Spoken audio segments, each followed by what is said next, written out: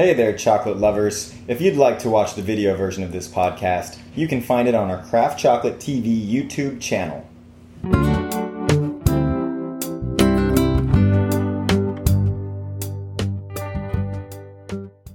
Hello there, Craft Chocolate TV people. I'm Greg D'Alessandro, the Chief Sourcing Officer for Dandelion Chocolate out of San Francisco, California. I am not here with Dylan today, which is kind of sad. I love hanging with Dylan. But today, I'm going to talk about cadmium. I know that a lot of people have lots of questions about cadmium all the time, and as we film this, there was just a report written more about cadmium in chocolate, and so I figured today what we're going to talk about is three different things. The first thing I'm going to talk about is if you're just worried about is there cadmium in chocolate? Is it dangerous? What should I know? I'm going to talk about that first. If you get through all of that and then want to hear more about if you're a cacao producer or a chocolate maker, what do you need to know? What do you need to do about it? I'll talk about that, but I'll also talk about at the end, if you're like a chocolate maker who people have a lot of questions for you, like I am and like people do, then I'll go through what we usually talk about and how we talk about cadmium in chocolate. All right, so let's dive in. So, cadmium in chocolate, does it exist? Absolutely. Is it dangerous? Well, that's a really solid question. So cadmium is a heavy metal. It's a heavy metal that is naturally occurs in soil. It's from the Earth's crust. It gets brought into cocoa trees as they're growing. It gets distributed into the leaves and the pods and eventually the beans. So when you take a cocoa pod off of a tree, there will potentially be cadmium in it. That cadmium, there's more in, let's say, newer soil or less used soil. And so there's a lot more cadmium in in places that farming hasn't been done as much or as frequently, or places that have sort of newer soil that's been pushed up from the Earth's crust. So what this means in practicality is there tends to be more cadmium in South American cocoa than there is in African cocoa. Again, this is a gross generalization, but in general, that tends to be true. The places where there tends to be the most cadmium are Peru, Ecuador, and Colombia, but it doesn't mean there's no cadmium in other places. It also doesn't mean there's cadmium in all of the cocoa from those places. But those are just sort of the general guidelines. So, in terms of is cadmium dangerous? Well, first of all, I'm going to say I am not a doctor and I'm not a lawyer, but I've read a lot about cadmium.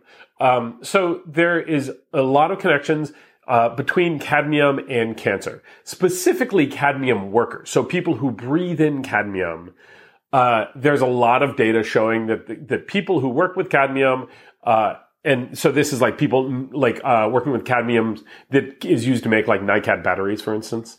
And so we know that heavy metals can cause cancer, and we know that cadmium can cause cancer if you're breathing it in. So there's a lot of data to say cadmium could cause cancer if you ingest it. Are there a lot of studies to show people who have had cancer because eating cadmium? I actually haven't been able to find any studies that have shown that connection. It doesn't mean they don't exist. I just haven't been able to find any studies that show that. All of the studies I've seen connect cadmium that you breathe to cancer.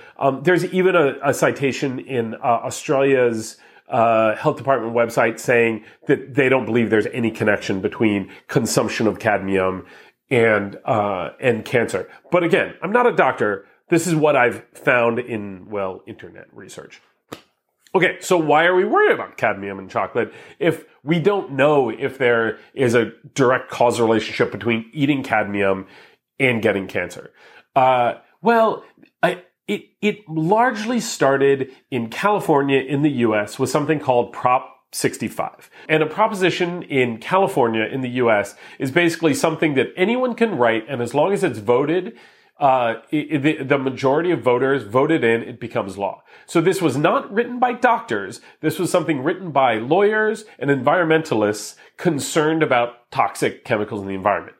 It covers hundreds of compounds and basically lists for every compound the amount that you can consume per day. If you consumed that amount every single day times 1,000, it would be shown to not give you any harmful side effects. I know that was a lot. to say, so I'm going to write it down because that's a lot to process. I'm trying to write with a marker while I speak, and so we'll see how well this goes, right? So this is 4.1 micrograms per day. This is U.S., California, Prop 65. 4.1 micrograms per day, every day for your life, is 1/1000th of the amount that there's a study that shows that amount does not make you sick. Now, you might be wondering, like, well, okay, what do I care about what doesn't make me sick? I care about what does make me sick. Totally fair question, but that's not how the proposition was written. The way the proposition was written is those numbers are set by taking studies that are proven to not cause a bad effect. Then you divide that number by 1,000, divide that number by days in your life, and that's where this 4.1 micrograms per day comes from. For me personally, this sounds to me like this is well below the limit of something I should be worrying about. And in fact, leafy greens take a lot of cadmium up in them. So kale, lettuce, I believe sunflowers take a fair bit of cadmium into the seeds. There's a fair bit of cadmium in tobacco. So when you smoke, you get cadmium. There's a lot of larger sources of cadmium in the environment other than chocolate. So this is one regulation around it. The other regulation that I know of is in the EU. So this is 0.1 milligram per kilogram to 0.8 milligrams per kilogram, which is the amount of cadmium that can be in chocolate legally. So Prop 65 says you have to warn consumers if the amount in your product exceeds this number. The EU says you can't sell it if it exceeds this number. I don't actually know where the EU got these numbers from. And you'll notice that there's a big difference between 0.1 milligram per kilogram and 4.1 micrograms per day. Like, wait, how do those two numbers line up? But okay, so that's what's the concern about cadmium? Should I be worried? Make your own decision.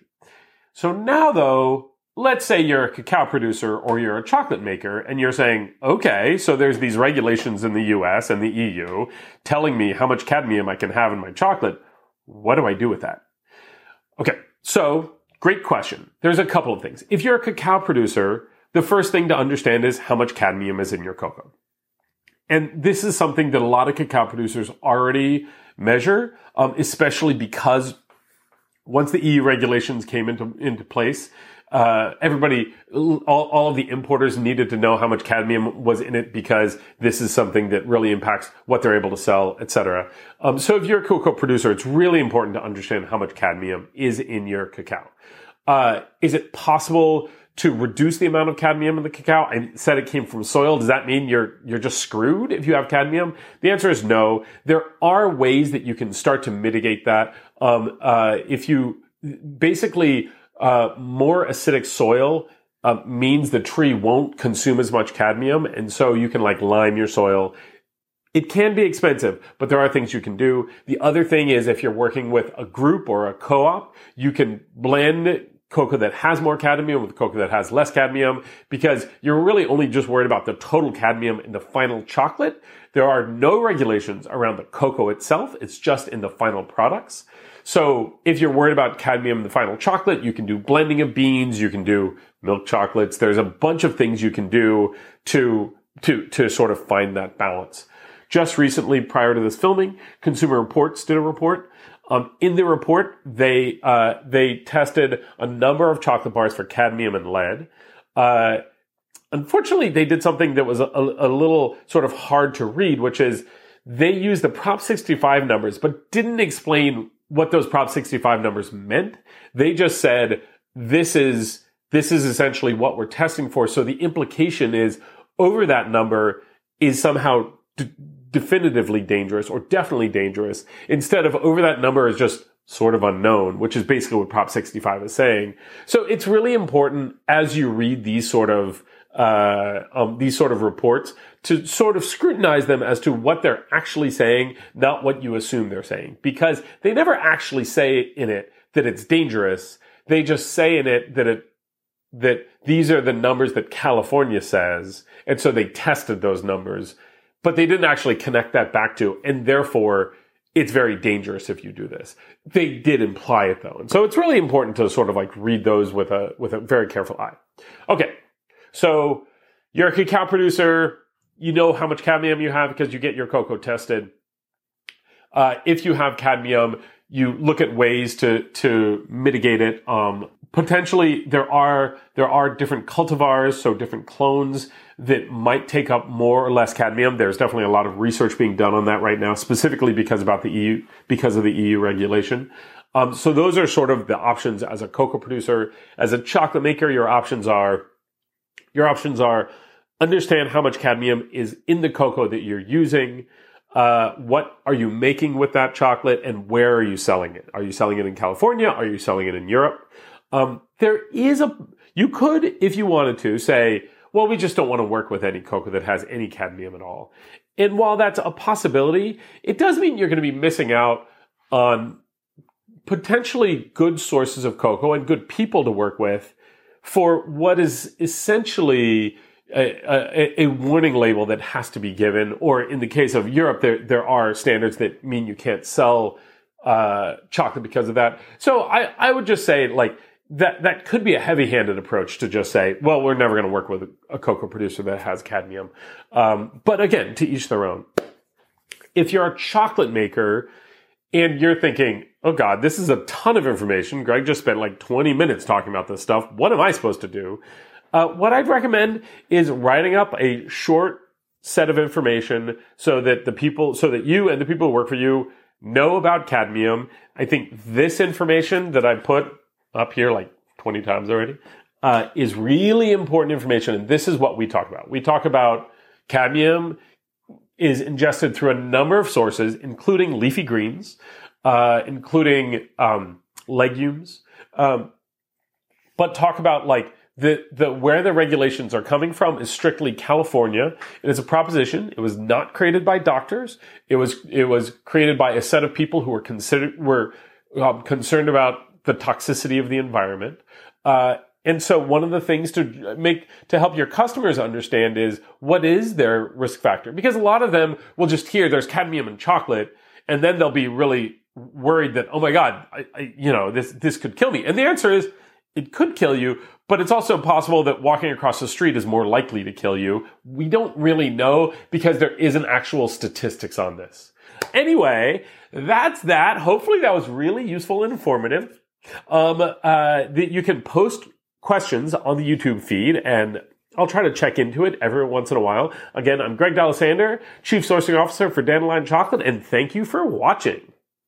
If you enjoyed the podcast, we'd appreciate if you subscribe and give a review. This helps other chocolate lovers like yourself discover the podcast. Thanks for listening and have a great day.